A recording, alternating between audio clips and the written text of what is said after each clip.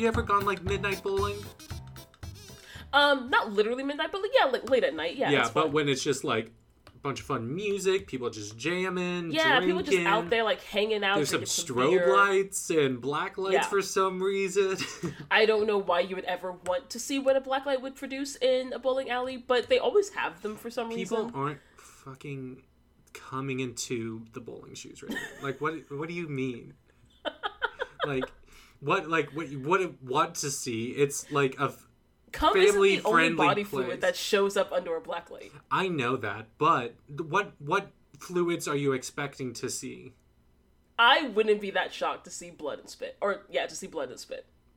Okay. Also, I fully believe someone has ejaculated into... Okay. Yeah, you're right. You got me there. Probably an employee.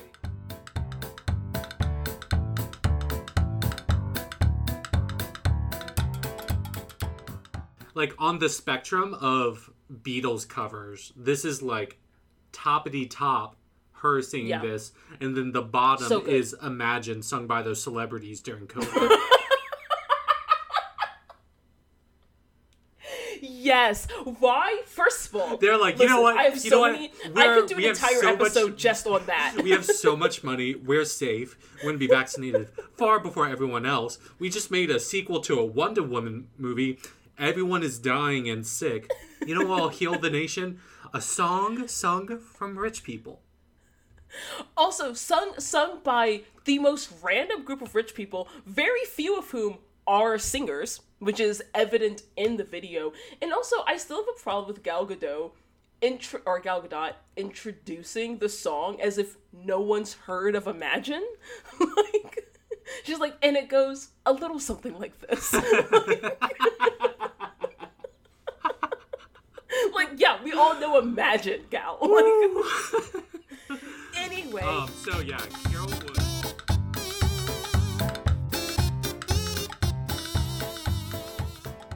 I think it's very telling that they used the song She's So Heavy and the imagery of them, like, not just carrying, but, like, marching Lady Liberty into Vietnam.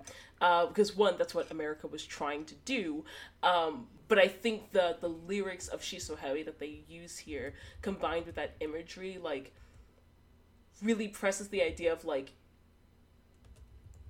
freedom, specifically the type of freedom that America tries to perpetuate or, like, tries to embody,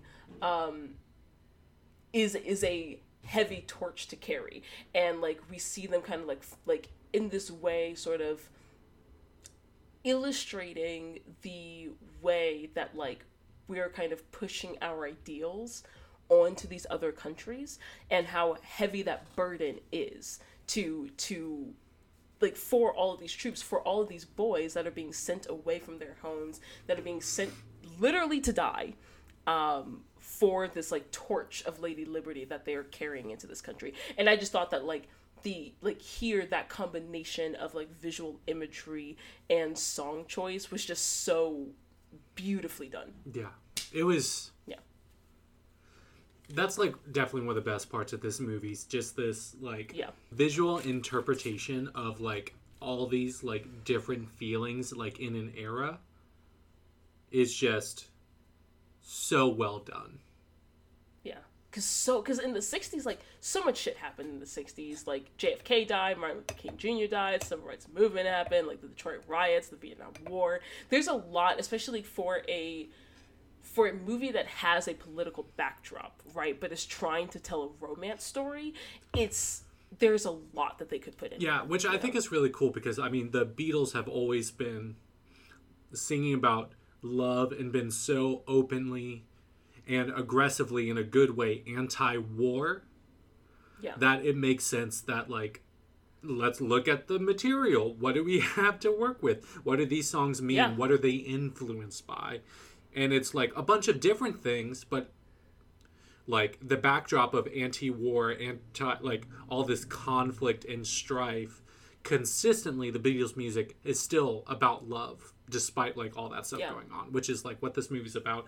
And it's why that, I mean, there was when this came out, only two of the Beatles were still alive, but they liked this. They liked this movie. They liked the interpretation of their songs and what they were doing with it. And I think that's like the biggest testament to like, hey, if you like did, whether you like it or not, if they like did it right with the like original like meaning and purpose and intent, if the people are like, yep, good job, thumbs up, good job. Yeah, that's a solid endorsement. Yeah. Okay.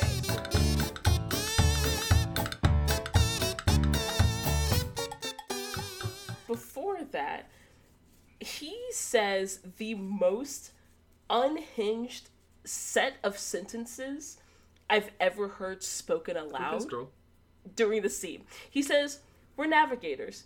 We're aviators.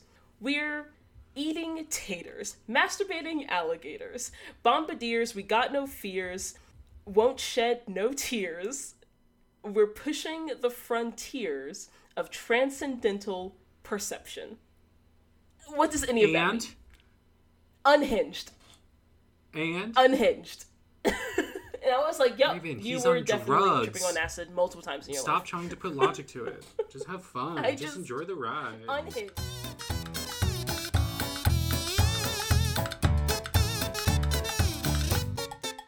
Yeah, fun fact, the advent of filmed presidential debates on national television is partially attributed to, or JFK winning the presidency against Nixon is partially attributed to presidential debates starting to be aired on television. Because he looks better. He physically has a more visually appealing face, but also like his body language experts.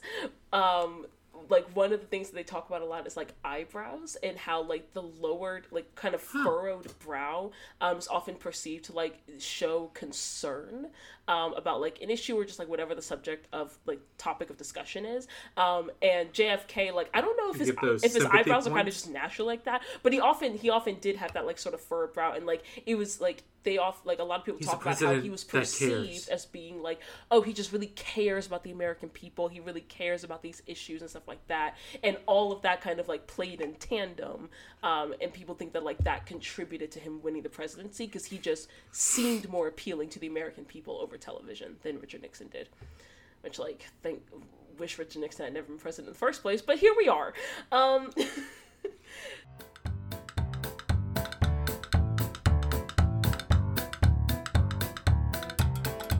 Also, what do you just think about the song? The song Across the Universe? I think it's fun. I actually really liked it. Yeah, I thought... like the melody and like the... And I think Jim Sturgis does an incredible job at it. Yeah. Ooh, Fiona Apple has a cover in it. Ooh. And Rufus Wainwright. And Evanescence. Oh, incredible. So... Oh, I love this song. The vibe that I get from this song... And I love this version, this cover of the song. Yeah, I agree. The vibe that I get from this song, especially hearing the Beatles version, like how you were talking about feeling small within the universe and like getting a sense of one's own smallness. Specifically also like the imagery of water that they use in the song really makes me think of like waves in the ocean. Like crashing against you, and how they say like nothing's gonna change my world. Like my thoughts are like endless, like words are like endless rain falling into a paper cup, which like obviously a paper cup being pummeled with endless rain is eventually going to like soak through and dissolve and break apart, and the water's just going to go everywhere.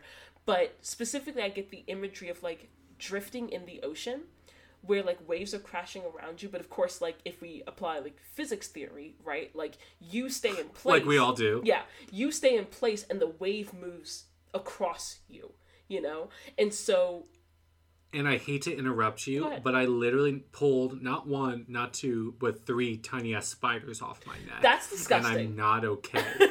What the? I'm so sorry for you.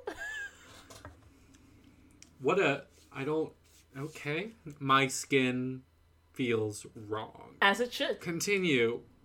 Ocean waves, I agree. How just staying still and going across you, I agree, Raven. Yeah. I am not okay. Cheers. But cheers. But how they say, like, again, with the between the imagery of water and the refrain of, like, nothing's gonna change my world, it gives me the image of, like, just floating out in the sea and letting the waves wash against you and wash through you, and knowing that even though it feels like you're moving, that you are not, that you are stable and the world is moving around you.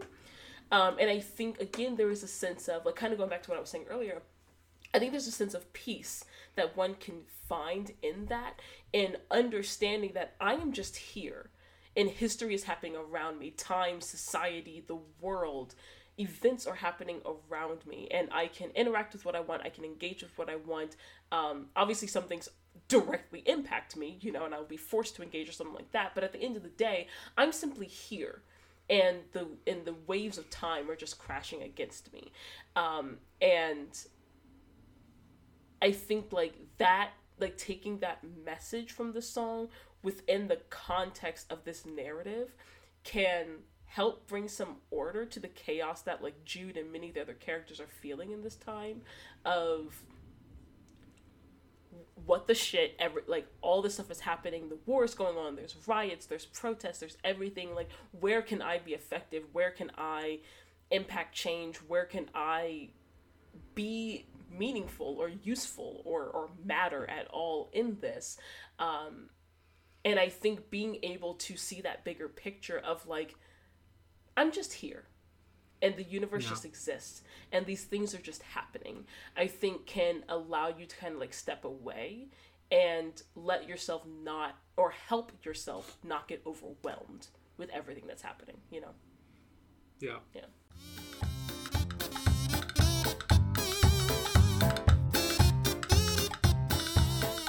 Okay, here's my thing. Historical fiction. So he just, like, fiction. goes back to America, and I'm just like, isn't that easy for someone who's been deported? Because, like, I know people that have been deported, and it's not that easy to just go, even on, like, it is also the 60s, tourist so visa. I don't know. Fair, it but is the he's 60s, also white from, like, yeah, I was gonna say a predominantly white country. Fair. It's fine. Fair, because people I knew that got this deported time. were African and Honduran, which are very different situations. Yes. So, I don't know why I just said African, like it's a country. Nigerian and Honduran. Yeah. I'm from every continent in Africa.